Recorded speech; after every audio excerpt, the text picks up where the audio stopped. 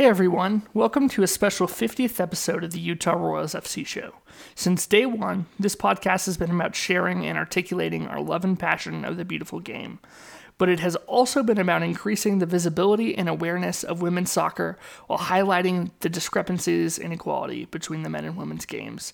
It is our honor to commemorate both the 50th episode of the podcast and International Women's Day last Friday as we discuss the concept of women's equality with Carla Swenson-Haslam, the former voice of Utah Royals FC, and her incredible spouse, Dan Haslam.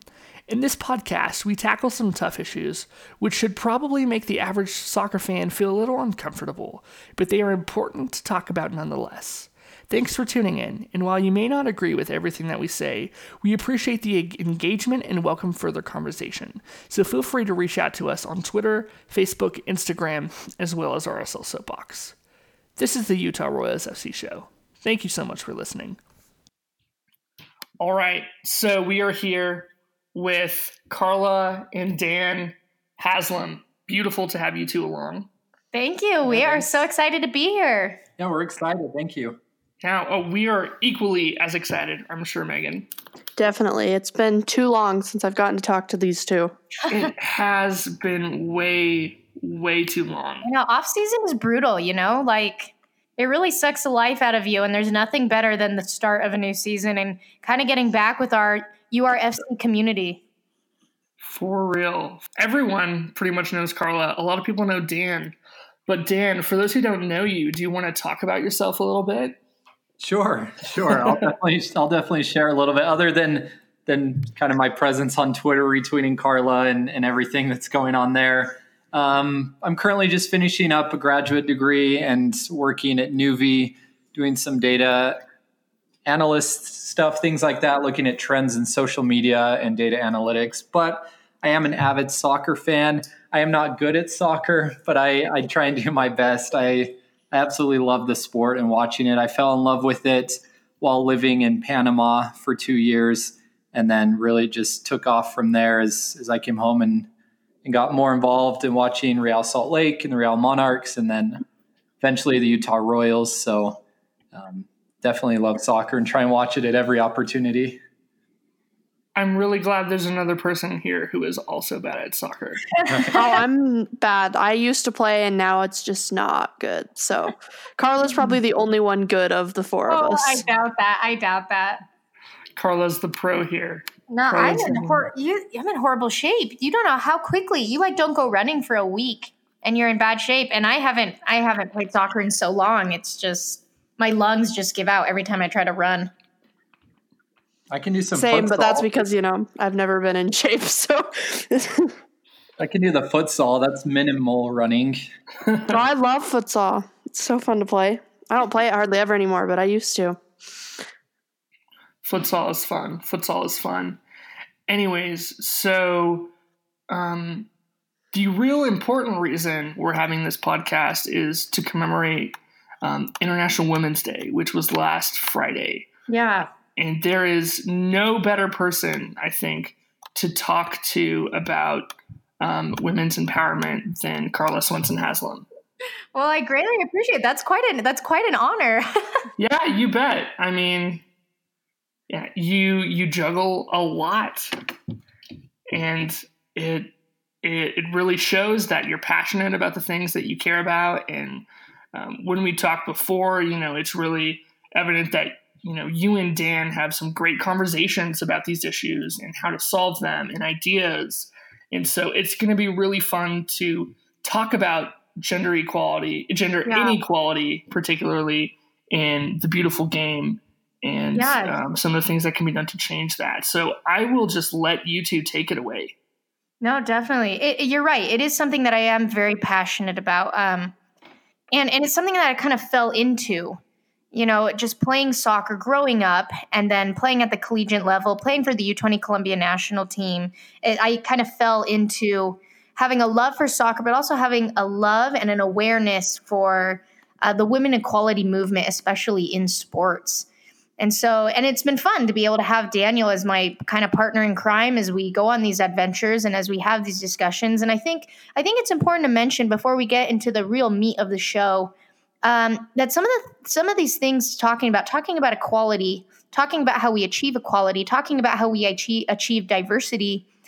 Sometimes these can be really difficult topics to talk about. And my hope is that through this podcast, we can talk about things that are difficult because they are important. I know Daniel and I, we have these conversations frequently, and we both agree on equality, but sometimes we disagree on how we get there. And I'm completely open to that, because I think there are multiple ways that we get towards the ideal. There are multiple ways that we reach that, I guess, equality that we're looking for. And so I think it's important before we get into the podcast to recognize that these things are difficult and that we may disagree on some things, but that it's important that we have these conversations, because that's what's going to allow us to move forward and to progress towards our goals of equality, of diversity, whatever those goals may be. Absolutely. Absolutely. Should we maybe, before we go into a little bit more about how to solve these issues, should we just briefly talk about some of the inequalities that we see in terms of salary in the U.S. women's national team lawsuit? Yeah. No, I think it's a very it's a very hot topic right now. And I am interested to see where it's going. Unfortunately, I haven't been able to read the actual complaint. I've only been seeing keeping up with the news, like on Twitter and social media, as well as the newspaper. But I haven't been able to go in and actually read the public complaint that they file. And so I'm interested to go in and kind of read that and see if it expands to more than salary. Because I know some of the concerns of the U.S. women's national team were more than just the pay that we're getting, but also a bonus system. Playing on turf was a controversial issue. Why, the men's team does not play on turf, but the women's team does so frequently, especially when there's so much science behind it, stating that playing on turf is bad for your joints. Some of these other things, stipends, food stipends, I know these have always been on points of concerns. So I think it's important to remember, too, that this inequality lawsuit extends to far more than just salaries, right? Because salaries, you can easily make the money argument. But playing on turf and stipend and some of these other elements, you can't always argue, well, we make more money. And so I am interested to see how this lawsuit plays out. I am interested to see if it'll end in a settlement. I have a hard time believing that U.S. soccer is going to carry this for the next several years. So I am interested to see at what point it ends and how it ends. Definitely. And that's a great point, because it is so much beyond the base salary. It just happens to be that the base salary is probably the easiest thing to measure. Yes. Yeah. So, yeah. Oh, go ahead. No, sorry. It's I agree. I think that's also the thing that grabs the most attention, because that's what we see in the news most frequently outside of the sports world, is closing the gender gap between men and women. And so I think we see that same kind of argument penetrating into the women's world. Obviously, you have critics from both sides arguing that it's not viable simply because the women aren't consistently making as much money as the men. And then there are proponents of the opposite saying that shouldn't matter. The bonus system and the salary system should be based the same. And so you're right. The salary talk is very much an evolving argument. Mm-hmm. Mm-hmm. So as we look at the salary, we talked about this in a previous episode, but the total salary for the Utah Royals FC team as a whole stands at $350,000. So that's a minimum of $15,750 and a maximum of $44,000. Yeah. So when we look at, I'm sure that, Paulo Ruiz doesn't, keep this in mind or, is vendetic about it, but he makes half the Utah Royals salary, and he's played like 3 games for RSL. Yeah. Yeah, $180,000. It's pretty mind-blowing. Is what he makes. And so when we look at these discrepancies, it's absolutely ridiculous. So that's really, it's when we look at these sticking points, that's when we see really, I guess, the point in suing the federation. because I think that what the U.S. women's national team is that they realize that there is potential for there to be a trickle-down effect because they carry a lot more social capital than the average NWSL player. At least that's my take on it.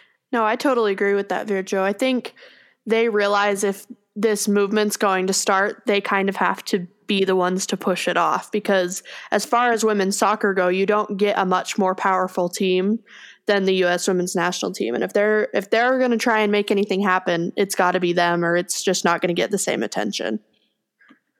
Mm-hmm.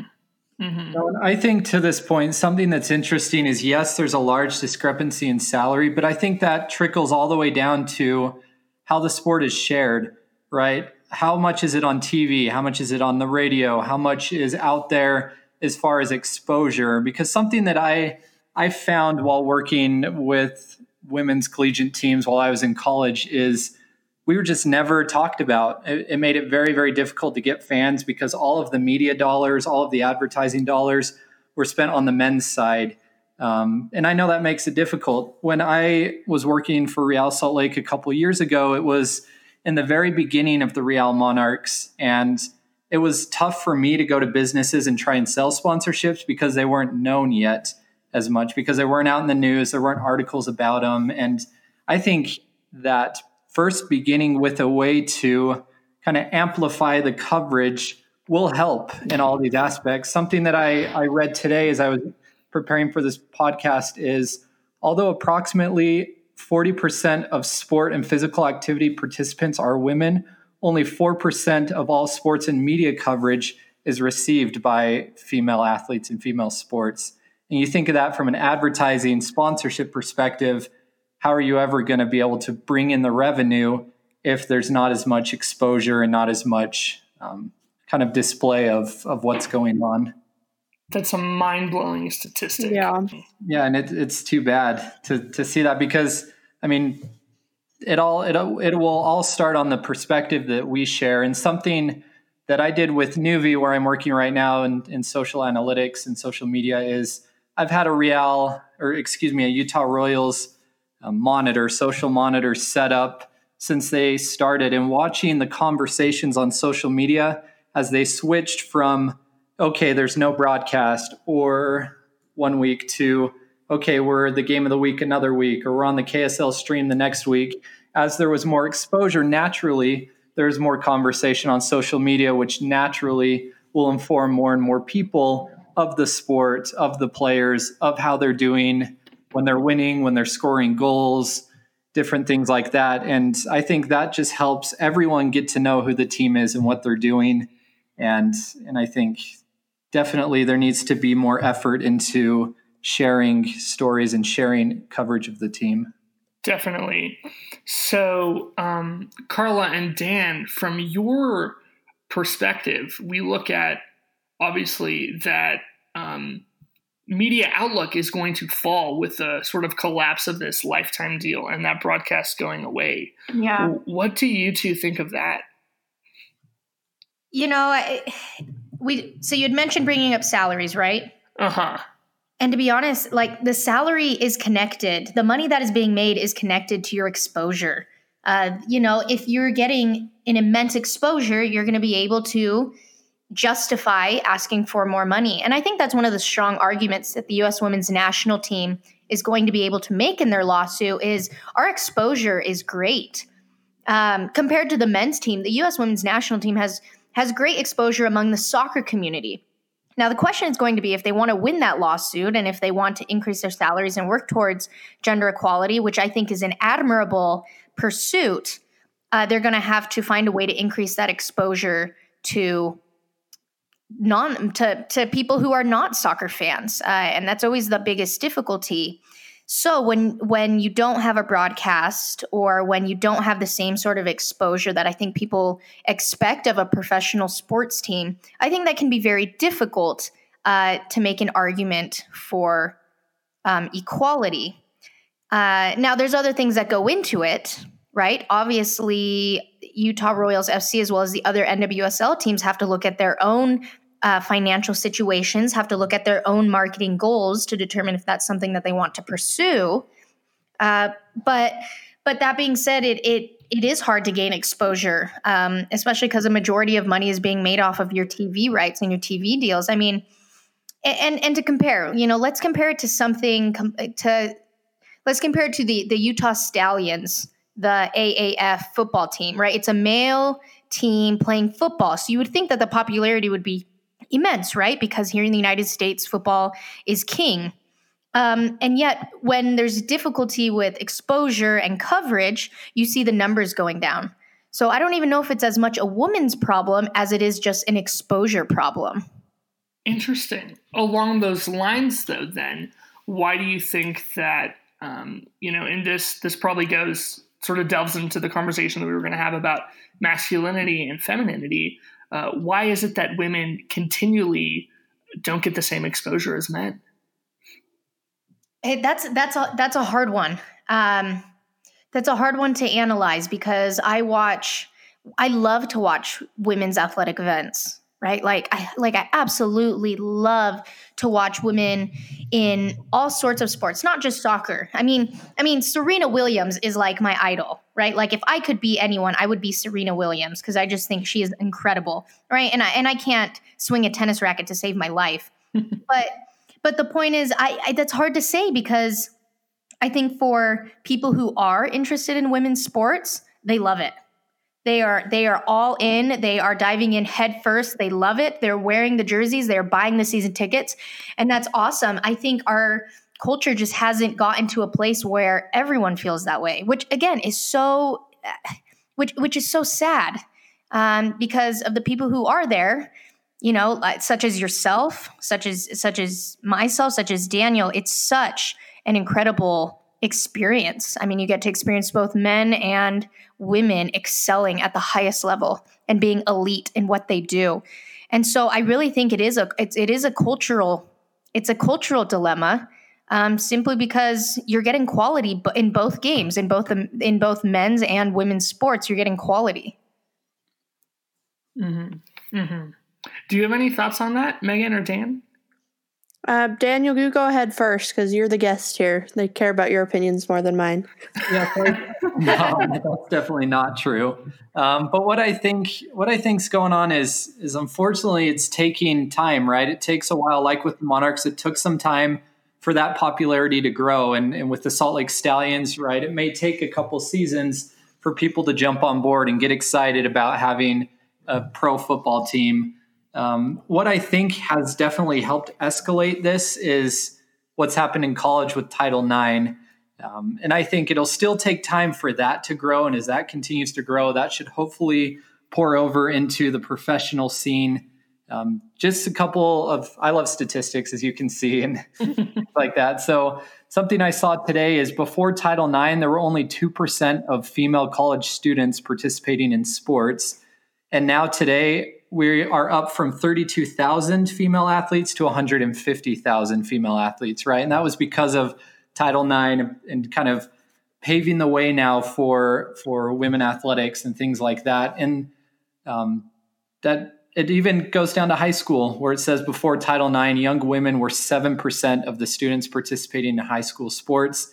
And now young women are 41% of students participating in high school sports. So I think it starts right as we continue to grow in high school athletics, female athletics to college female athletics. Hopefully that can continue and we're able to see more viewership, more popularity, more support as more and more females are playing sports. Their families are watching, they're getting involved. Something that was interesting is my dad, he's a soccer fan. I mean, he's not an avid fan, but he likes to watch soccer, right? He came to some of Carla's games and watched. He's been to RSL games with me.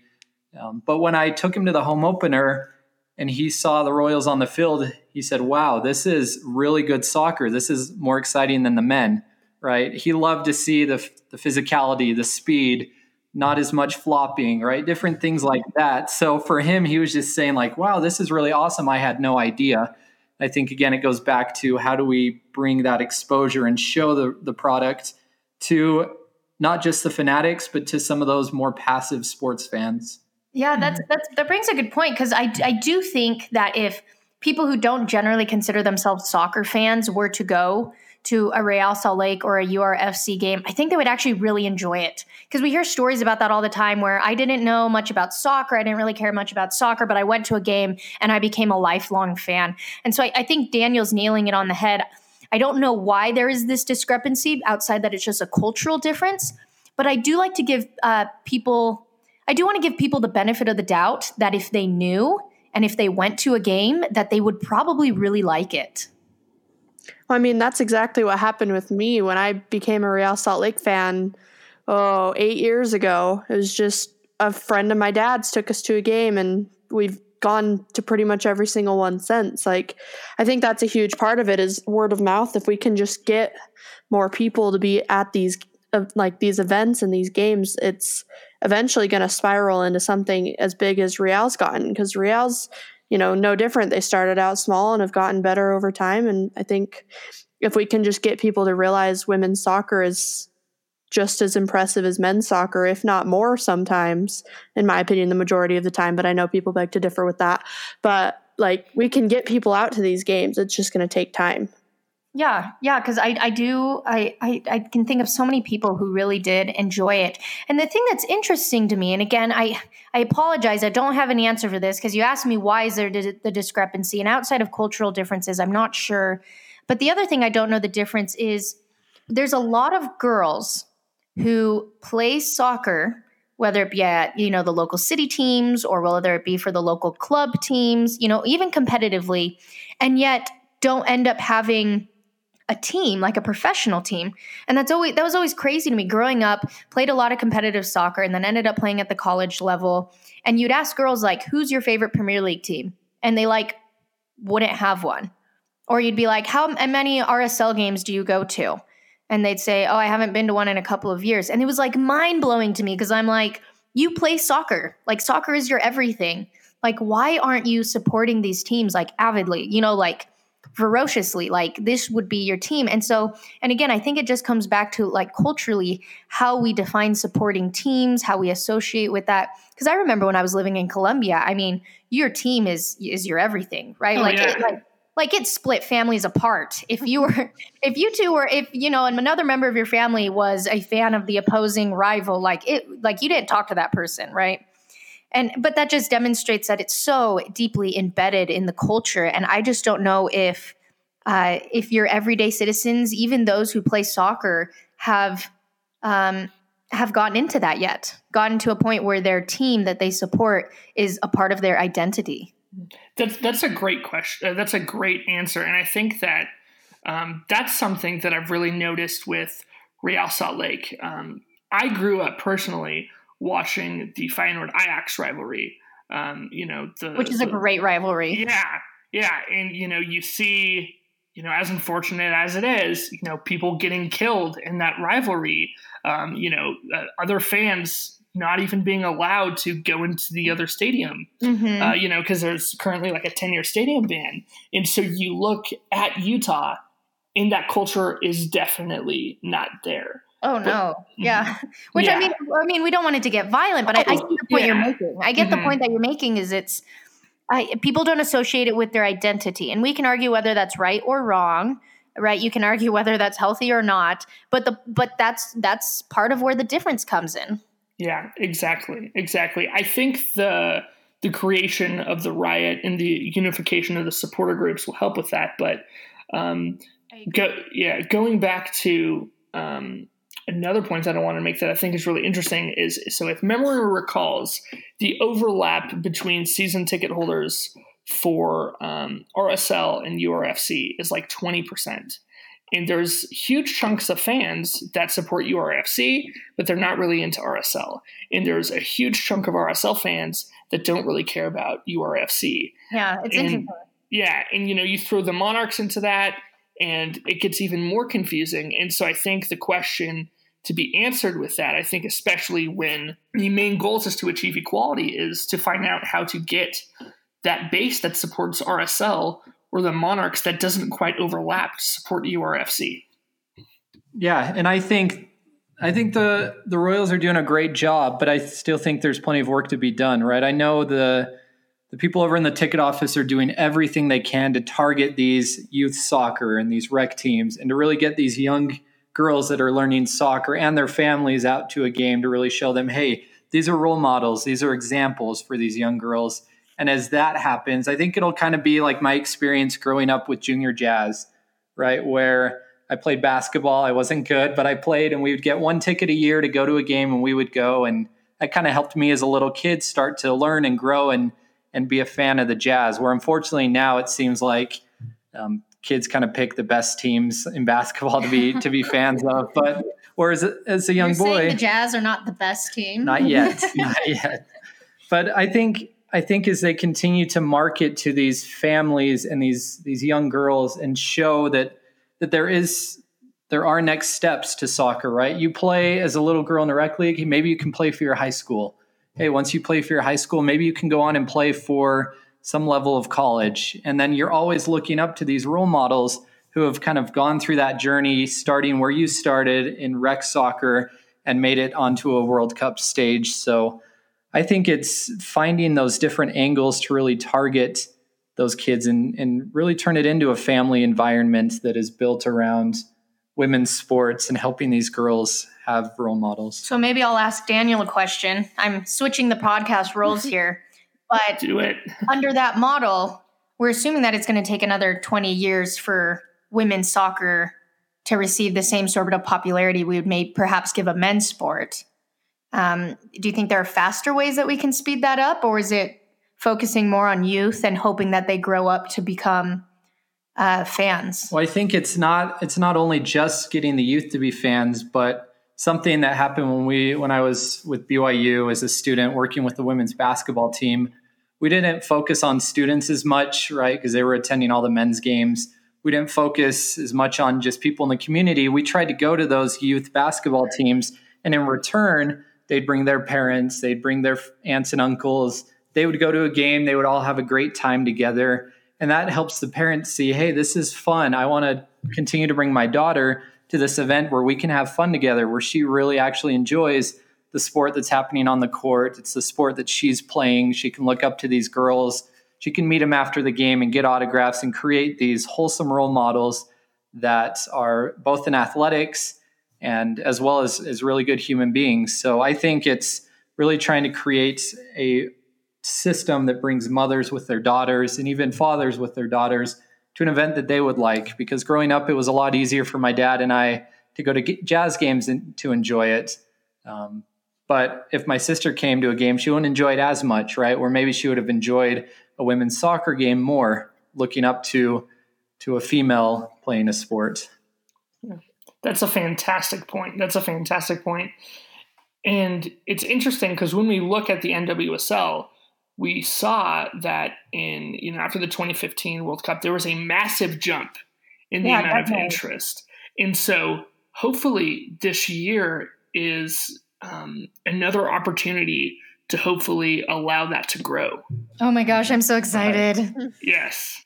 No, especially, we always see it with attendance at Real Salt Lake games, right? When it's a World Cup year, people show up, right? That's when you get those kind of fans that are on the fence. They're sports fans, but they're not necessarily avid soccer fans. But during the World Cup, right, your mind's on soccer and you go to matches. So I think the marketing team, I'm sure right now is getting ready to go and figuring out every way that they can leverage the World Cup to bring out some of those fans. Well, and how incredible that so many of the women that are going to be on the World Cup play week in and week out at Rio Tinto Stadium, right? And it's like that. If somehow we can relay that to fans, that look, the same women that you saw scoring a game-winning goal against Brazil in the World Cup, that same woman is going to play at Rio Tinto Stadium every single weekend, right?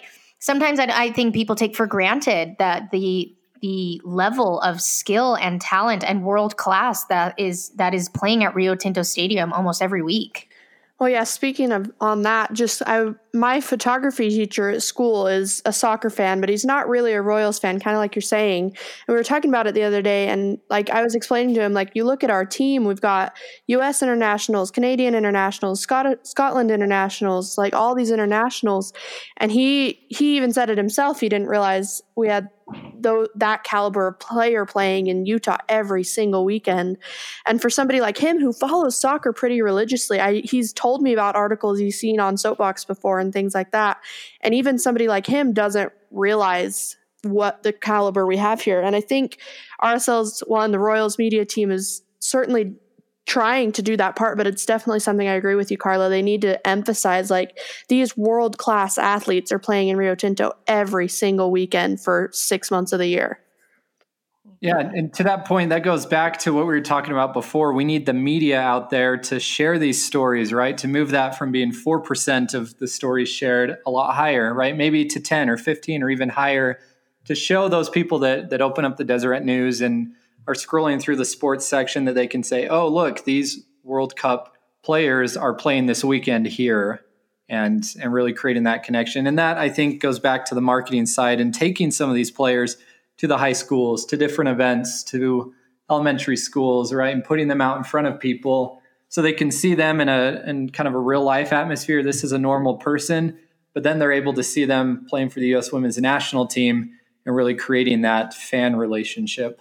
Looking at, getting people out and getting people to come to games is huge. But I think it still begs the question of structural issues, because even after the World Cup, as of last year, Carly Lloyd is still taking ice baths in a makeshift garbage can after Sky Blue practice.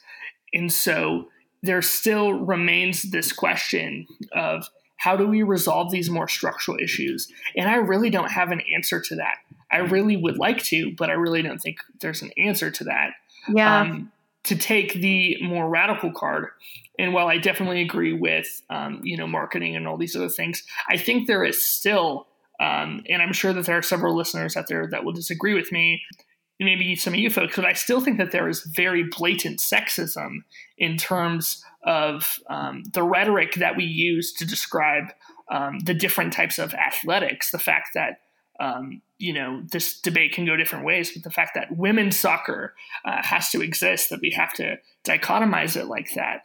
I think that there are some very real things out there as to, I think, particularly biological arguments. You see that when you're reading the comments on the articles about the U.S. women's national team. Yeah, which is unfortunate. Yeah. And so I think that even if we can, fix some of these salary issues and fix some of these representation issues, I still think that there's a structural interrogation that has to happen that's going to be really complex. It's going to be really hard.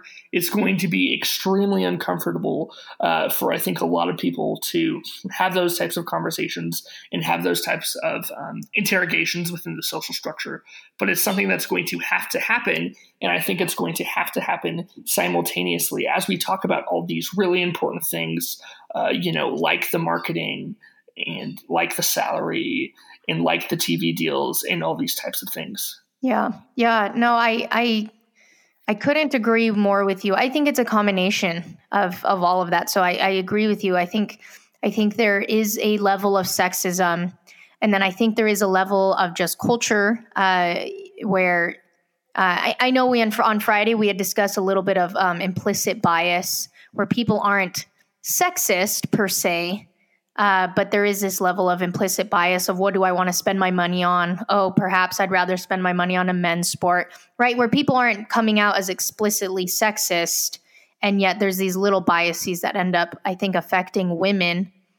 I think it's a combination of a lot of things. I agree with the cultural aspect of it. And then I really think a lot of it comes down to money, right? As much as we get on Sky Blue and as much as they're harped on, I like to think, and maybe I'm giving them too much credit, but I like to think that if they had the money there, they would be doing things differently, right? And I would say the same things for some of the other teams.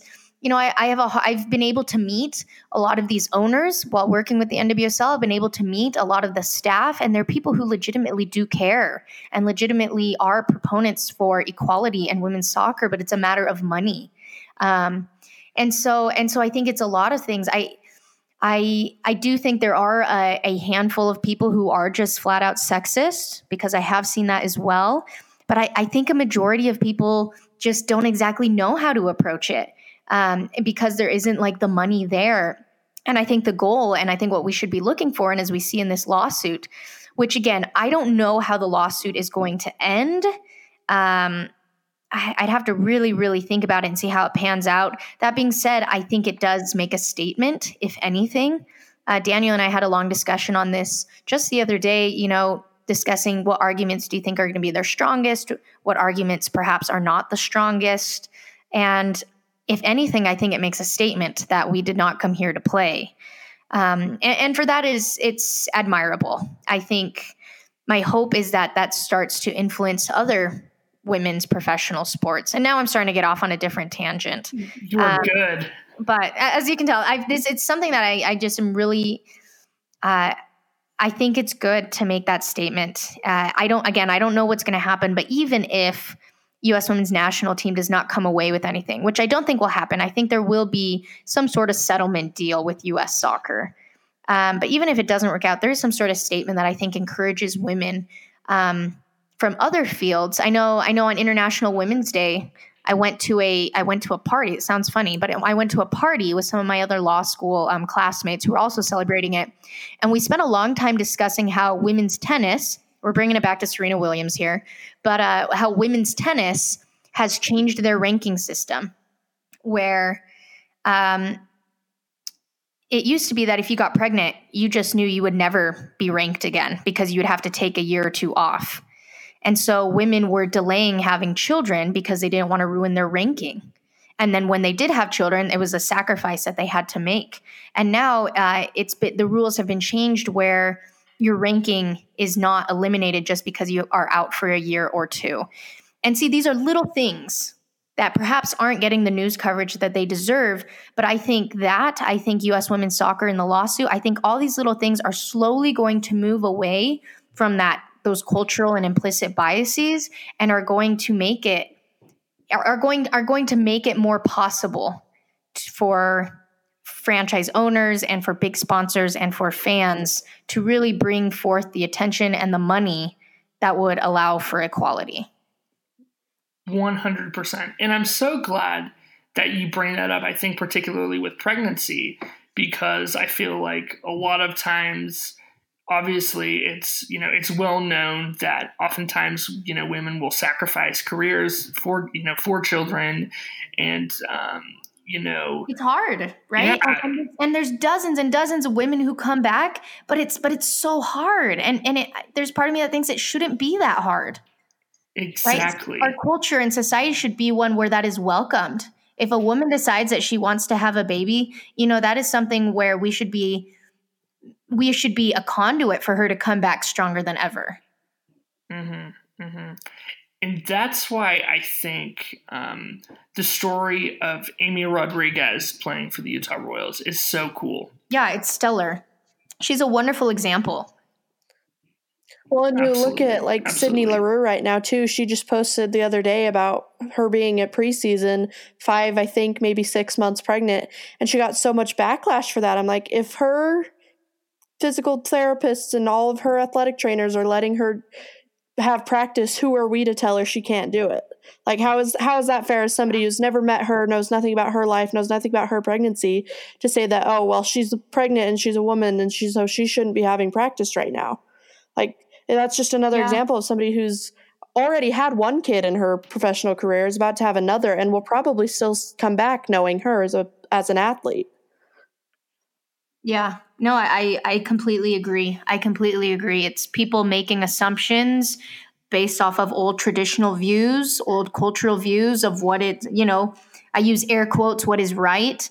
And you're completely right. It's just not people's place to make those assumptions. Definitely. And I think that this is really kind of a neat place to tie it back to this idea of implicit bias, because, even though, going back to this, this interrogation of sexism that I talked about, I definitely agree that there is a lot more implicit bias than there is blatant sexism. But I think that really sort of plays into the way that people approach pregnancy too. They think that like women are fragile, that they're not capable of coming back from a pregnancy and being phenomenal. And as we just brought up, Amy, A-Rod and Sydney Leroux are excellent examples of that. Tough as nails. Yeah. I think of my own former teammate at BYU, Michelle Murphy Vasconcelos, plays for the Chicago Red Stars. She started almost every game last season. I mean, was an absolute stellar player for the Red Stars. I mean, I played soccer with Murphy, and I knew the minute she got pregnant that she was going to come back stronger than ever, because that's just who she was, right? She's a fighter. She's a hard worker. And it's unfortunate that not everyone sees it that way. Mm-hmm. Not to say that I'm the ideal, but if you've ever met Michelle Vasconcelos, you knew that she was going to come back fitter than ever, stronger than ever, because she just had that drive to win, and having a baby was not going to get in her way. Yeah, something, I know this is kind of taking us back to where we were talking before, but I was thinking more about, okay, how can we create better conditions, better environment, better opportunities for the NWSL and those players in Sky Blue? And what came to mind was thinking about the WNBA and kind of their structure and how they have made it work. Obviously, they're not where they want to be, but they're closer, right? They're doing a lot better. They all have great arenas to play in. They have sponsorships. They have TV deals and rights. And I know part of that is obviously facilitated through the NBA, but I believe that as the MLS grows, hopefully we can see a better partnership that does allow for some of these teams to have better venues to play in, to have these stronger TV deals, to have even higher salaries and more opportunities there. And I know that'll take a long time, right? The MLS is a lot younger than the NBA. And we saw the WNBA almost kind of fell and almost disappeared, and that the NBA was able to come in and help at some point. Obviously, there's still more to do with equality with the WNBA and the NBA, but I think it's steps. And I think it's going to be difficult in the short term for some of these MLS clubs to embrace an NWSL team based on expenses and personnel and things like that. But I think as teams do that, and hopefully there can be more encouragement from the MLS front office to encourage these teams to join and create a relationship with an NWSL team. But I think that ultimately will probably be what brings the most success for the NWSL. Yeah, which in itself is a controversial issue, because you'll talk to some players in the NWSL and they'll disagree. They'll say, no, we need to be our own freestanding team. We don't want to be associated with an MLS team. And then there's some players who think they do. So it's very something that I think splits a lot of NWSL players. That being said, it's not a bad way to start. Regardless of where you fall in the line, having the backing of an MLS team is not a bad way to get a foundation. Mm-hmm. One example of that is you look at the WNBA team that's in Seattle. Yeah, the Seattle Sonics moved, but that WNBA team is still up there playing in Key Arena and keeping their fans. And they were able to build an environment, build a fan base to, even when the NBA team left, they were able to self-sustain and be able to continue. I think the hardest part that we're seeing with the NWSL is, how do these teams start? How do they build that foundation, not only with attendance, but also financially, to be self-sustaining to where they are able to do it on their own, to where they can be completely self-sufficient. They don't have to rely on these MLS teams. And hopefully that's where this conversation and direction can go as the women's national team is vying for more opportunities and conditions and pay, that hopefully the MLS can find a way to say, okay, how can we create an environment that helps each other, right? Because we know the men didn't make the World Cup last year, and that definitely did not help the MLS with attendance and everything like that. So how can the MLS lean on the women's team being in the World Cup to help bring soccer awareness, attendance, and everything to the men's side? So I do think there are opportunities for the two to work together. And obviously it's easier for us to say, but hopefully those conversations can be had.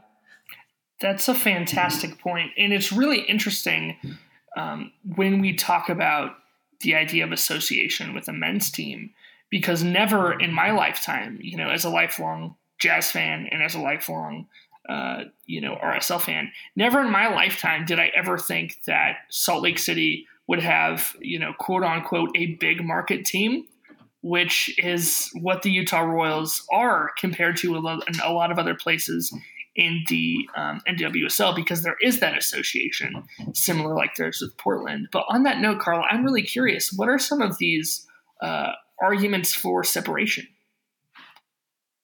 I think it goes back to the equality, right? It's this idea that we deserve, and I do think deserve is the right word to use, simply because of the amount of talent and the amount of time and the amount of energy that these women have put towards their careers, the amount of sacrifice that they put towards their careers. They should be on their own freestanding. A lot of NWSL teams believe that they should be their own freestanding team. I think the system of having URFC with RSL is great. To me, that's the ideal, is having an MLS team and an NWSL team who have their own facilities and their own locker rooms and yet are part of a parent team. For me, that's the ideal, I think, because especially as a fan, I get to be a part of both. But there is some discussion out there of having a separate and unique team, simply because there has been a lot of sacrifice, and there has been a lot of time and energy that is put into getting to this point. And so I completely understand that you want to have your own freestanding team. I completely understand that. I just think from my fans' perspective, it's so much fun to have an MLS team that you love and an NWSL team that you love. Yeah, and to that, I think part of that discussion could be like when I was growing up and I had training wheels on my bike, right? There came an age where I said, I don't need the help. I can do this on my own. And I think that's where some of the teams might say, hey, we don't want to have to rely or have an MLS team that feels like they're backing us. We want to do our own thing. We want to show that we're self-sustaining, that we can be our own team, our own identity, that we're not lost in the shadows of the MLS side. So to Carla's point, I think, right, it's difficult to tell what works better and what doesn't, because we've seen in Portland and here, right, that relationship, it definitely helps. But hopefully some of these groups that aren't associated, and if they're unable to create an association, hopefully they can build those unique fan bases and groups to kind of be their fans. Definitely. No, Megan, I do you kind have any of thoughts? was wondering about that too. I'm glad you asked Carla about that, because to me, it's always just made sense. Like, these NWSL teams get them off their feet a little bit and be a part of an MLS team. But I didn't think about it from a player's perspective, that they might want to feel like they can do it on their own, because a lot of these women in this league are very determined to make this their career. Obviously, that's why they're playing professional soccer. And I had never thought about it from that perspective, that maybe they're just like, wish that we were in a time and place that every NWSL team could function entirely on their own, as well as Portland and URFC do with their MLS affiliate teams. Yeah, and you would never want for NWSL teams to feel like they're in the shadow of an MLS team, right? Like, you would never want that, because Exactly. it's not the case. But I think Daniel's, I had completely forgotten, but Daniel's, I think, example of Seattle, I think of the WNBA team in Seattle, I think is a perfect example of that, where they were originally connected with an NBA team. And then that allowed them to kind of get the foundation that they needed. So when they were on their own, they were able to, they did amazing, right? And that's not to say that you need the backing of an MLS team. I just don't think it hurts. I think it provides a foundation and allows you to focus your resources on players and on building a brand. And sorry, go ahead, Virgil. And I was just going to say, you go ahead. Because I'm the biggest fan of Real's media team, and Utah Royals media team that there could possibly be. I think they do incredible work, but that's not plugging you also, Carla. Like, love you too, but just, you're not there anymore, and they've still managed to like get this all. So yeah, they do such a good job. And that's one thing that I've really was worried about when I heard that they were bringing the Royals to Utah, as I was afraid that it would be just like they'd be brushed under the rug a little bit and it'd still just be all Real all the time. But that's one thing that I think is huge in aspects of media coverage, like the whole 4% thing, is to have teams like that get their media teams. And there's still a lot of issues with our media team, I'm sure, that we don't know about, and some that we do. But to even just have close to the same coverage as we get for our men's professional sports team in Utah as we do for our women's professional sports teams is something that's huge to me. Such a good point. Such a good point. I think especially considering that you see that relationship isn't always as productive as it probably has the potential to be. And, I mean, no disrespect, when I talk about the teams in Houston or the teams in Orlando and how they're linked to the MLS squad, but you definitely don't see the show of support that you do in places like Portland, and not to toot our own horns, always toot our own Utah. Horns. Always. Yes. And I know teams are going to have a difficult time, right? Because budgets are set and money's not infinite. And I think that's where a lot of difficulty is saying, okay, these teams that are joined together, how do we allocate those budgets, right? How do we make sure that we give enough to the Royals side to help them be successful while at the same time making sure that we are doing our due diligence with the men's team, with Real Salt Lake, to make sure that we're bringing in all the revenue that's needed. So I think that's a struggle that teams are having, is trying to figure out how do we make this as equal as possible while at the same time getting the most return we can. Because I think that's what is going to be hardest for a lot of these teams, is where there's not as much money, there's not as many opportunities to potentially advertise and push out some of this content. But I know that right, Carla and her team and the team that's currently there, I think a lot of that can be grassroots, working with the local news stations, working with high schools, colleges, things like that, to make sure that you can find some of those free avenues to really promote the team. That is something that was really cool to see in the off season, was seeing Abby Smith always out at all the elementary schools with the Real players, and just to see again, yeah, I know. She's so great. I love Abby. She's such a sweetheart. But just again, to see them treating them as equals, even if the rest of the world may not view them as equals, to have that be the culture that we're trying to build in Utah right now is something that I think is really underappreciated by a lot of the people like around the league, is that like, although there's the differences in the leagues themselves that prevent the exact same treatment, obviously, as far as salary cap and all that goes, and like as Deloise mentioned before, but to be able to say we're doing pretty much everything we can to treat these women the same as we treat our men is pretty special. Yeah, I would agree. And it's a good example, and it's something that should continue to be celebrated. Definitely. Even into year 2. Agreed. So to tie in, to tie in a listener question here from Sherry, and Sherry brought up a really interesting point that I agree with. So she says that one aspect of the equality conversation that I'm especially interested in is marketing, which we talked about, but a little bit more nuanced is that she says, I feel like men's soccer is marketed to sports fans and women's soccer is marketed to kids. Mm-hmm. Yeah. Well, thank you, Sherry, for reaching out. That is a wonderful question. It's actually one that I think is debated a lot too within marketing groups.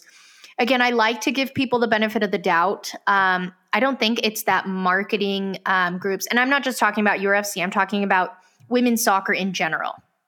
I don't think it's that they're trying to focus on children. I think it's that right now the market research says that it's children. So they're trying to market to who they feel are their fans right now. I think if the market research said that their fans were, men over 50 years old, then I think they would market to men who are 50 years old, right? Because that's part of the marketing. Anyone who's, studied marketing knows that a lot of it goes into market research and determining who your audience is. Now, we can discuss whether that's good or bad, whether that's, if that's going to hurt equality, if that's going to help equality. I'm not, commenting on whether that's a good or bad thing. I just think that's why so much of the marketing is more focused on children than, say, a men's sport. For that one reason is that right now that's a lot of the audience. And that's been a controversial issue for a long time. I actually remember when Alex Morgan was first accepted a contract to play for Orlando. I actually remember her in a press conference making a very similar statement that we need to move away from marketing to children who play soccer and rather focus on marketing to the soccer fans, those who love the game and understand the game. And while I do think we're starting to get there a little more, and I think the World Cup will help this summer, I think market research still indicates that a lot of the fan base is still young children who look up to these women. I mean, it's a good thing. This is a good problem to have because there's children, both boys and girls, who look up to these women and who think they're role models, because of the amount of time and sacrifice and the talent that they have. I mean, these are the best of the best, the most elite in the world. And so for that reason, I think that's why you see a lot more marketing pandered towards children than you probably do in the men's game. Yeah. And to that point, in marketing, there's a term called cannibalization.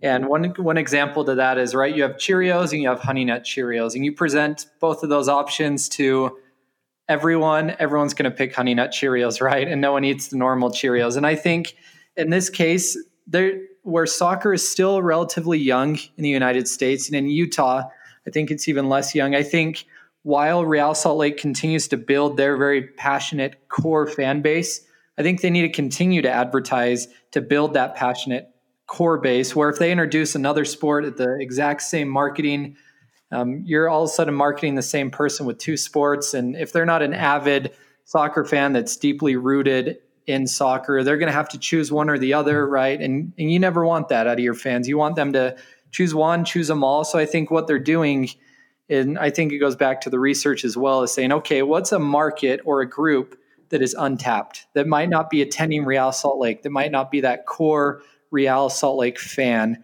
And I think what they're finding is in those young women, that's one group that's not feeling the riot right now. And I think using the angle of, okay, there's a real opportunity to present these girls as role models as they are, right? They've worked very, very hard to grow and develop their talents to become professionals. And I think initially the goal is to build that niche market with young women that are playing soccer. And hopefully that continues to grow, as we talked about earlier, to the rest of the family. And then eventually to that core Real Salt Lake fan as they continue to build their passion in the sport.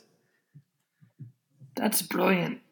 On this notion of sort of the development of soccer, I know, Carla, we talked about this super briefly in the, again, don't have a word, the preface podcast. And we talked a little bit about Title IX.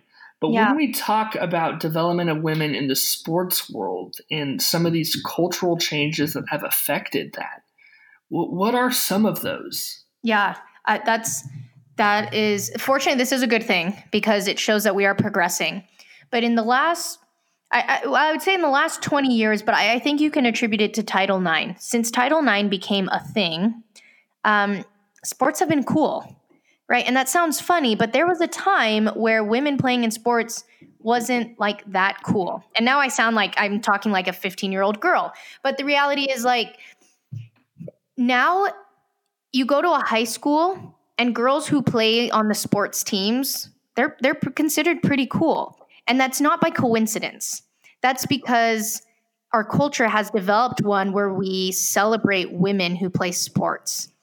And it's interesting because you don't see that all over the world. I look back to my time when I was living in Colombia, and they're in the beginning stages of that.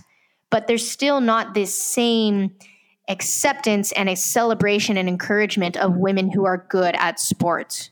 And so that's a good thing. I think Title IX introduced that because women were able to get scholarships. That was seen as a cool thing, the idea that you can get paid. Well, I shouldn't say paid, but your tuition, your scholarship can get paid by playing an athletic event. People started attending the games because you're poor college kids. And so you pay to, so you can go to your schools, your universities, soccer games or sporting events, right? And so through time, I think with time, women playing sports was considered a cool thing. And that's good. That's good because I think that's encouraged it. The other thing is I think there's more science that has come out in the last decade or so. And this is what's incredibly fascinating to me. And not to say that people who don't play sports aren't cool, but I think you understand the point I'm making is that it's something that we celebrate. it's something that when someone tells you their daughter plays for a sports team, you have a follow-up question, right? Oh, what position does she play? Or, how many points does she score? Whatever the question may be. It's something that actually promotes conversation. But the second thing is, aside from it being something that is encouraged, that's seen as cool, that is seen as good in our society, I think the second thing, I think I lost my train of thought. I got thinking about the cultural aspect of it. Daniel probably can come and save me. I know he has an idea on the tip of his tongue. Well, no, while you're thinking of that, since I love numbers and statistics, I'm going to jump into another one that I found really interesting, that since the beginning of Title IX here in the United States, the number of high school girls who participate in sports has gone from 1 in 27 to 1 in 2.5, right? And that's massive to show and a lot of that is there's more opportunities now. There's more track and field. There's more sports, that there are more women's sports in high schools because of Title IX in college. And I think that it really creates those opportunities for, right, more confidence, more athleticism, and everything there. Daniel, see, that's why Daniel and I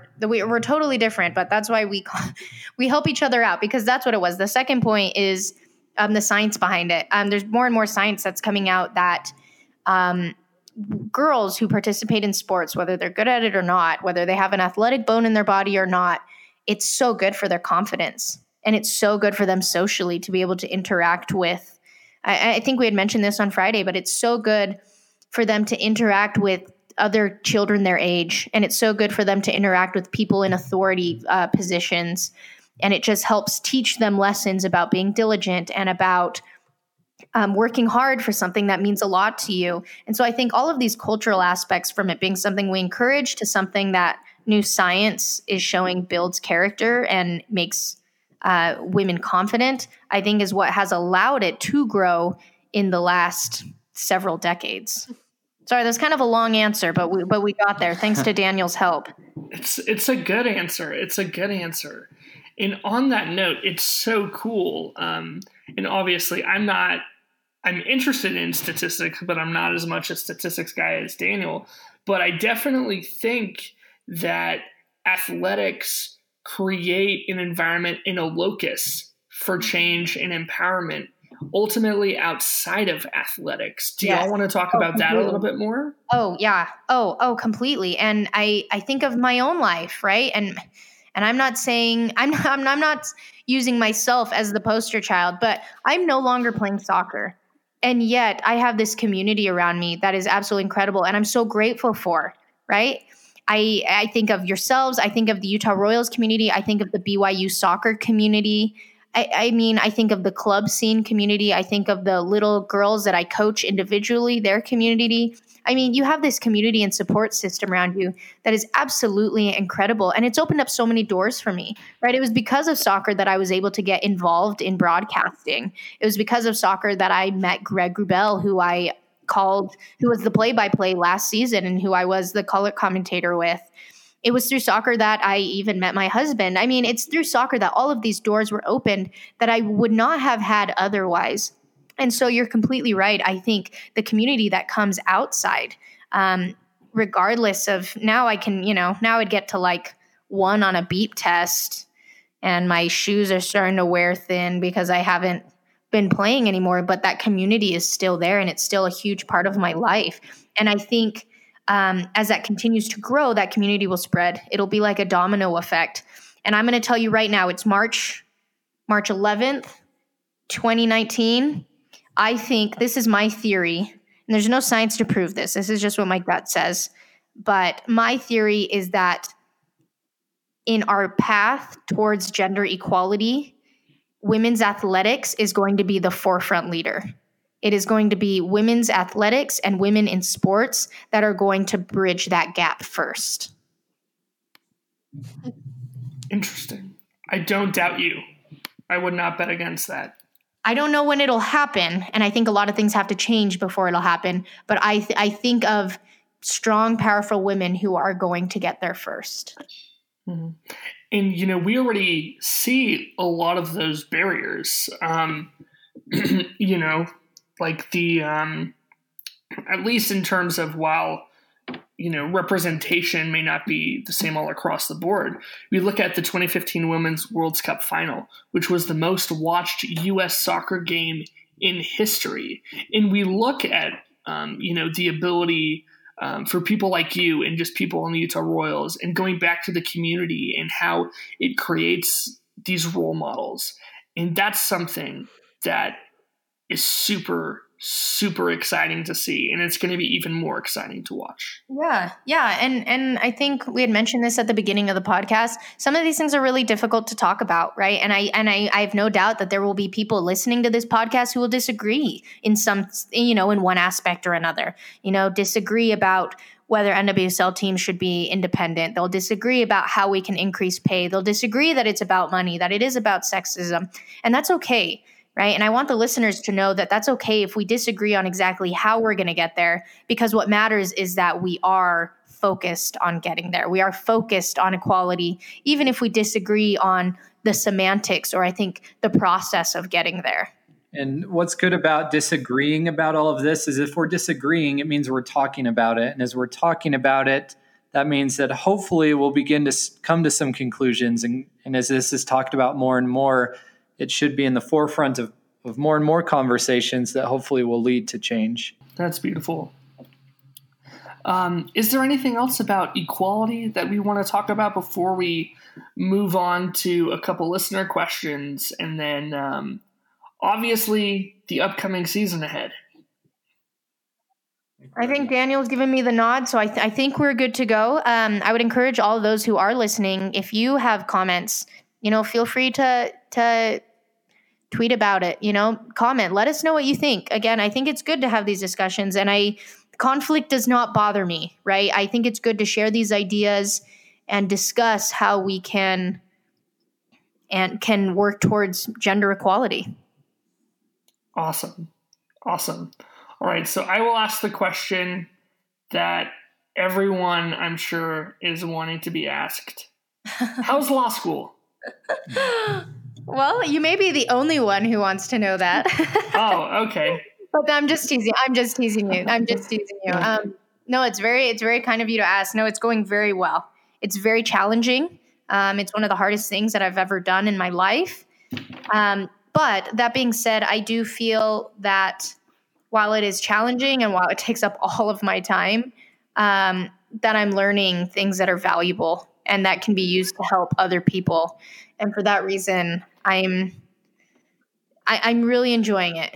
And I have to remind myself of this when I have my long all-nighters where I'm writing legal briefs, but I really am enjoying it. So thank you so much for asking, because I really do appreciate it. Yeah, of course. I'm sure that it's got to be challenging, both of y'all in grad school, but it just testifies to the power couple that you are. Well, again, that's very, very kind of you. Yeah, we're looking forward to it. Daniel's looking forward to being done. He actually finishes this summer, so he's going to be looking forward to being done. I don't know what we'll do. We've mastered the study date, so I don't know what we're going to do after he graduates. But no, but it's interesting that we're talking about these things, because you would think that women's soccer and law school are unrelated, and yet I'm learning things every day in my class that relate perfectly.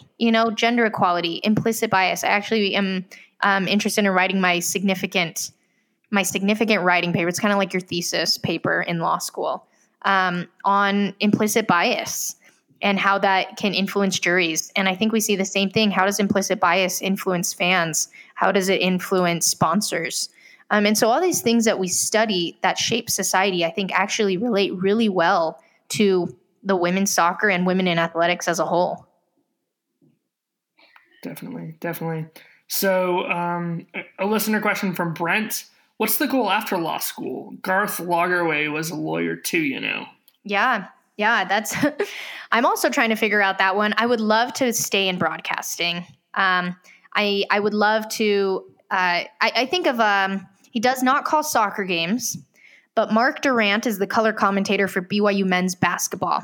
He calls with Greg Wrubell, and he is also an attorney, and he's also a color commentator.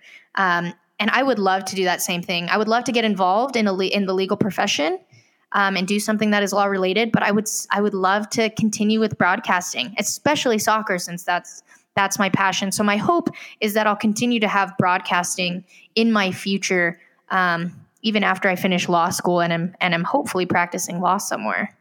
What are you willing to talk about in terms of a Utah Royals FC broadcast? Yeah, that's a good question. I have not. If there is a Utah Royals FC broadcast, I would love to be a part of it. I enjoyed my time. It was an absolutely incredible experience for me. I'm very appreciative of Trey Fitzgerald, who is the man who gave me the opportunity, and he believed in me since day one. And I'll always be grateful to him for that because, I didn't have this huge resume of years and years of broadcasting experience, and yet he believed in me. And I think he saw my potential and he saw what I could do. And I always will be grateful to him for giving me the opportunity because I loved it. I loved broadcasting. Greg Wrubell is as professional as they get. He is the best of the best. He knows everything you could possibly need to know about women's soccer. I mean, was always incredibly prepared. He was incredibly helpful. He was a mentor to me during the season. And so I had an incredible experience calling the games and getting to feel like I was a part of something really important and getting to feel that I was a part of something that really mattered. And so if there is going to be a broadcast this season, which as of right now, I have not heard word of there being one, but if there is going to be one, I would love to be a part of it. And I'd love to be a part of especially Utah Royals FC because first off, I'm a fan and I feel a connection to the team, but women's soccer in general, I would love to stay involved in the broadcasting scene, and I would love to take any opportunities that are there. Oh, sorry. Go ahead, Dan. Oh, yeah. I was just going to say, and I know it's difficult, right? Because I think, right, it may have not been as profitable and it may have cost money to the team that's difficult, right, when you're starting a team and everything like that. But as I analyzed social, when there were broadcasts, there was a lot of conversation. And I know it's difficult to continue to do something that might not be giving you the return back that you hope for. But I honestly do believe that with broadcasting and with a broadcast for the team, that is one of the best avenues and best channels to help attract these other fans, right? Because people are going to be watching, people are going to be tweeting about it. And the more exposure there is, I think eventually it will lead to sponsorship dollars and it will lead to continued growth in the sport. But I know it is difficult to continue to do something right without knowing that there's an immediate return. But I do think it would pay off if it were to continue. And to add to that, not just some broadcast from the NWSL headquarters, the importance of a local broadcast cannot be overstated.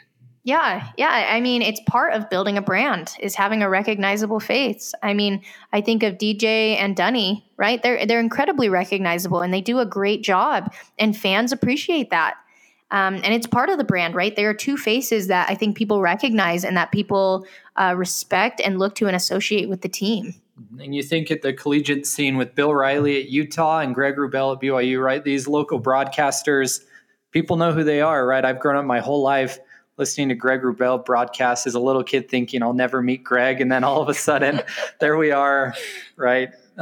Having a friendship with him. And I think, right, people growing up, you're going to have these recognizable voices and names, and it will help grow the sport tremendously, I think, just because of these different talents that do have followings on social media, right? Greg was able to open up the Royals to that whole group of BYU football and basketball fans that maybe didn't exist before. And right, maybe not all of them tuned in, but it does open up. It is, in a way, additional advertising, additional reach to an audience that maybe wasn't there before. Whatever happens with the broadcast, I think I speak for everyone when we as fans say that we really hope that there is one. And we really hope that the two voices of Utah Royals FC are brought back. That would be wonderful. That would be wonderful. So we have a season coming up. It's like just over a month away. We have that bye week. Yeah. But it's just over a month away. How do you and Dan feel about it? Obviously excited, pumped. But I think I speak for all of the fans in saying that the first year is always the hardest year because you have to go through all the growing pains and all, the learning and the team, trying to create an identity. And I think that was the struggle for the team at the beginning of the season, was just having an identity. Who are we? What do we want to achieve? I mean, and be realistic about what do we want? Who are we? And I think towards the end of the season, we started to see that, where the team was starting to come together. And so I think the team is going to be much quicker this season in getting goals and in getting wins, simply because they've overcome that obstacle now, where they kind of have a better idea of who they are and what their fan base is. So my prediction is that they're actually going to get a win. That first game, I think it's against the Washington Spirit, I think. That sounds right. I have to go back and look. And I think they're going to get a win, but I think it's actually going to be a big win because they've found who they are, and now they're just licking their chops, getting ready for the first game to come. And part of that too is they remember last year, right? The team starts, we have girls all over the country, all over the world coming to Utah, right? New environment, everything's brand new team. And even when they came back to the Riot for home matches, for a lot of these girls, is it home, even if they've been here for a couple of months, right? So now that they've had a chance to live here, train here, be a part of the community, I'm sure they're a lot more comfortable. I think now they've gotten all of some of the nervousness out of new environment, new state, new everything. And as Carla said, we saw near the end of the year, everything started to click a little bit more. That's not saying there's not going to be early season mistakes and things that need to be worked out, but I do think that they're going to start off a lot quicker than they did last year. Where do you think they'll finish? Ooh, that's a hard one. That is a hard one. I'll give my prediction. Daniel, I'm like actually really thinking about this because I'm like thinking lineups. I'm thinking like statistics. Well, we'll let Daniel answer this one. And this, I mean, I might not be as knowledgeable as Carla with the team, the sport, and the league, but I will be the optimist on the show. And I will say that they will make it into the playoffs. They will make it deep. And I think they will have a shot to win it all.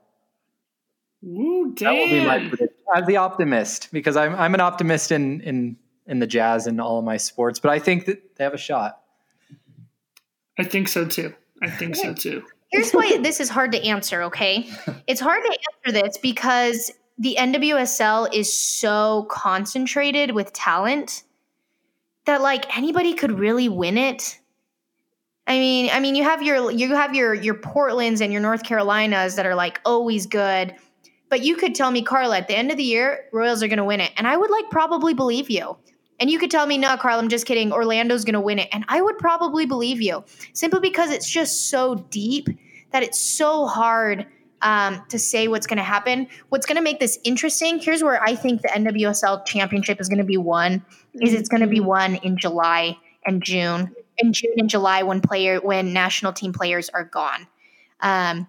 North Carolina and Portland, yeah, they're the big cheeses on the block, but they also have a lot of U.S. women's national team players gone. What is that team going to look like when half of their team, I shouldn't say half, but a large portion of their team is away for the U.S. women's national team? Now, that being said, Utah also has quite a U.S. national team presence. And we shouldn't, I guess, limit it to U.S. women's national team. I guess worldwide, players that are going to be participating in the World Cup.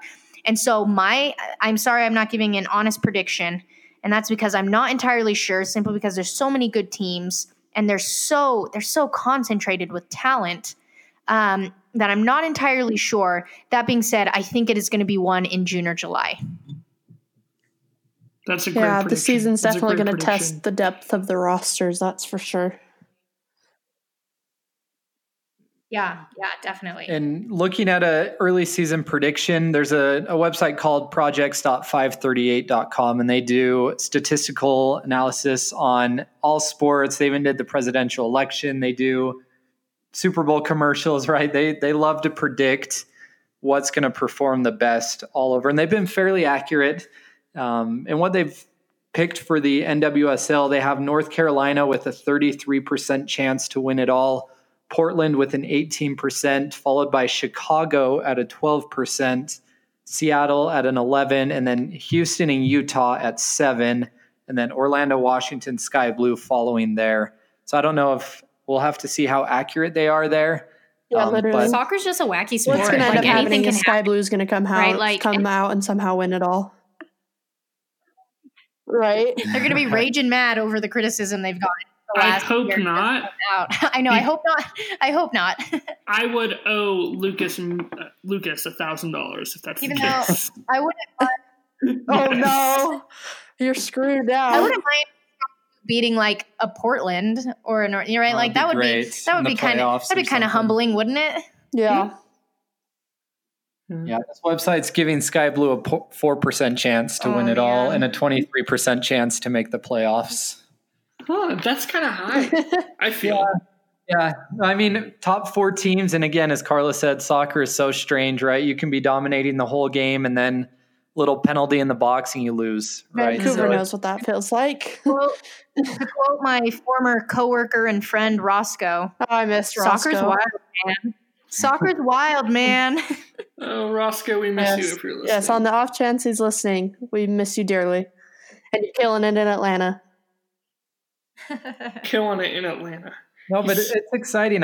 What I really like about this league, and maybe it's just because I've always grown up where kind of we've had smaller market teams, knowing that this team in the NWSL definitely is not small market, but I like how small the league is. And I know there's people that are going to argue with me, but I like that there's fewer teams that have a chance to battle. So we know that every single week we're going to see a quality matchup. We're going to see quality players lining up across from each other.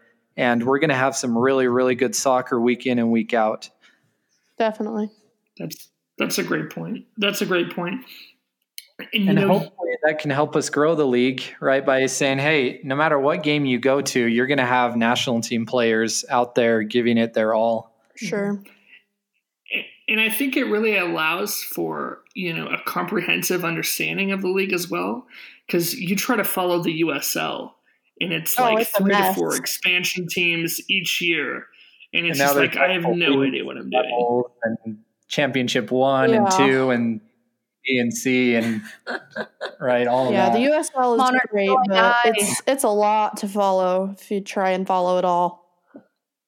And maybe this can help grow the league because it makes it simple, right? Sports fans, at least those that are just starting to learn a sport or learn a league, they want to feel like they're understanding what's going on. I know that when I was living in Panama, there were a lot of people there that always asked me, why do you like football? There's too many rules. It's too confusing. There's too many teams.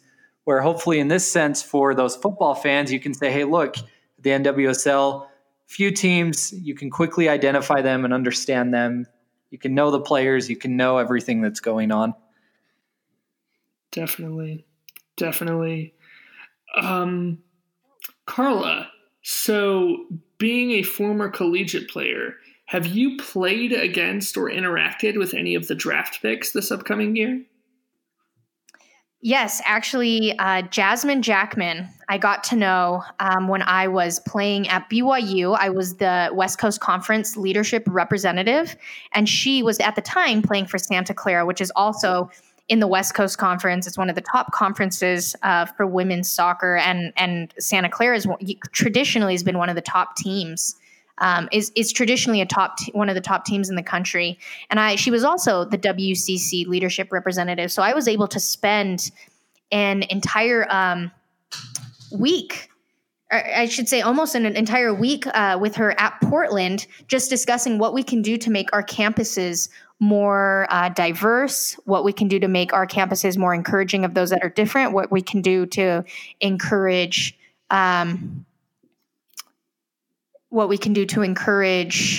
student athletes feeling comfortable. And so I actually got to know her really well. The number 3 draft pick also, and I'm going to mispronounce her last name because I just met her. But Jordan DiBiase, I apologize if I said that incorrectly. Again, she's one of those people that you just call on a first name basis. I had never met her before. And then last year, her and I were both bridesmaids at one of my best friend's wedding. I know that sounds so incredibly random. So it just demonstrates how small the soccer community is, because one day you're playing against each other. Like BYU played against Stanford multiple times. I played against her multiple times. And then the next month we're like both co-bridesmaids, like, you know, making sure that the flowers get enough water and making sure that all the photos look nice. Like, it's so funny how small the soccer community really is. But yeah, that's about the extent of it, simply because I'm older now, so many of these women seem so much younger to me. But it has been fun that a lot of the women who are currently playing, I was able to play with. So, for example, Sydney Miramontes, I actually remember going 1v1 against Sydney when I was playing BYU ball against Nebraska. Some of the players that play on other teams, obviously my former teammates, Ashley Hatch, who was the Rookie of the Year her first year, Michelle Vasconcelos, just to name a few, are still playing. And so the community really is small. You do get to know everybody, and if you don't know them personally, you have played against them at some point. Very cool. Very cool. What's it going to take to get Ashley Hatch to Utah? That is a question for Laura Harvey. I'm not sure what to tell you. I will say, congratulations to Ashley. She just got married. Went to her reception to celebrate with her, and I was talking to her husband, and he was saying the same thing. He's like, "Oh, he's living here in Utah, and he's as supportive as can be, and so he's been flying out to Washington every so often to go support her." But you can't tell me that in the back of his mind he doesn't think it would be easier if she were here. All right. And I apologize to Jordan if I mispronounced her name. I didn't in no way mean to. She was a lovely bridesmaid, and it was wonderful to get to know her. And she's one hell of a keeper. Do you two see any sleepers? Anyone who's going to have a real breakout season on the Royals this year? Ooh, good question. I do think Kristen Press, I shouldn't say breakout because she had a great season last year. I mean, she came in and made an immediate impact, but I think she is a player that gets even better with time. I think the more comfortable that she feels, I think she's going to be even better. And so again, that's not to say that she didn't play well in the last season, because I thought she did great. But I think she's really going to stand out this season simply because she's not coming to a team in the middle of the season. She can start from the very beginning of the season, and I think that's going to help her a lot. I've always been a Sam Johnson fan. I was a fan of her before she even came to Utah Royals FC, simply because she just has a fight to her. And I think it's going to be a very similar thing where she was successful playing in Australia. And when you have success playing overseas, I think you can take some of that confidence and use it as a springboard into the next season. Preach. All right, what about you, Daniel? I am really excited for the new lady from Spain that we are getting. Why am I blanking on her name? Vero. Yeah, Vero. There it is. I'm excited. I mean, I've seen some of her highlights. I don't know as much about her as I probably should, but from what I've seen, I think that's going to be very, very good to add to our team as far as what she's able to do. And so I'm excited to see what she can add to URFC. It's good to add another attacking element, I think. It's because she's very attack-minded. And even if you were to put her in what is maybe traditionally a defensive position, I'm not saying that's going to happen. I'm just saying hypothetically, if you were to, I think she would still be an offensive presence because she would be willing to move the ball forward. Definitely. I think she's really going to connect that midfield, which is something that I think was really lacking last year. Yeah. Yeah, I agree. And I think it's all in the details. I mean, all the NWSL teams are so good that it really comes down into the details of it comes down into tiny things like how attack-minded is a team and how conservative is a team. And I think depending on who you're playing against, you have to switch it up. But for the most part, I think being attack-minded has always been an advantage to the women's game. All right. Is there anything that y'all want to end with? I don't think so. I do want you to add in the podcast. We are so grateful for the work that you're doing. We're so grateful that you are bringing these stories to life, not just of us and the people who are speaking, but also the stories of the women who come onto your show and make them, give them the exposure that I think that they deserve, as well as help fans see that they're real people. I mean, they're incredibly talented when it comes to playing soccer, and they're incredible, amazing young women, but they're people too, and they're relatable. And the best way to support them is by coming to their games.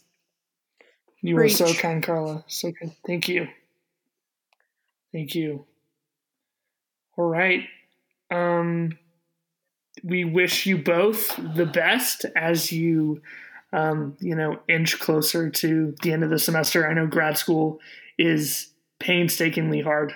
Thank you. And good luck to you too. I mean, it's not just grad school. I think any sort of study demands sacrifice and discipline. So good luck to both of you as well. Without a doubt. Thank you. All right. Thanks for listening to the Utah Royals FC show, everybody. Have a good night.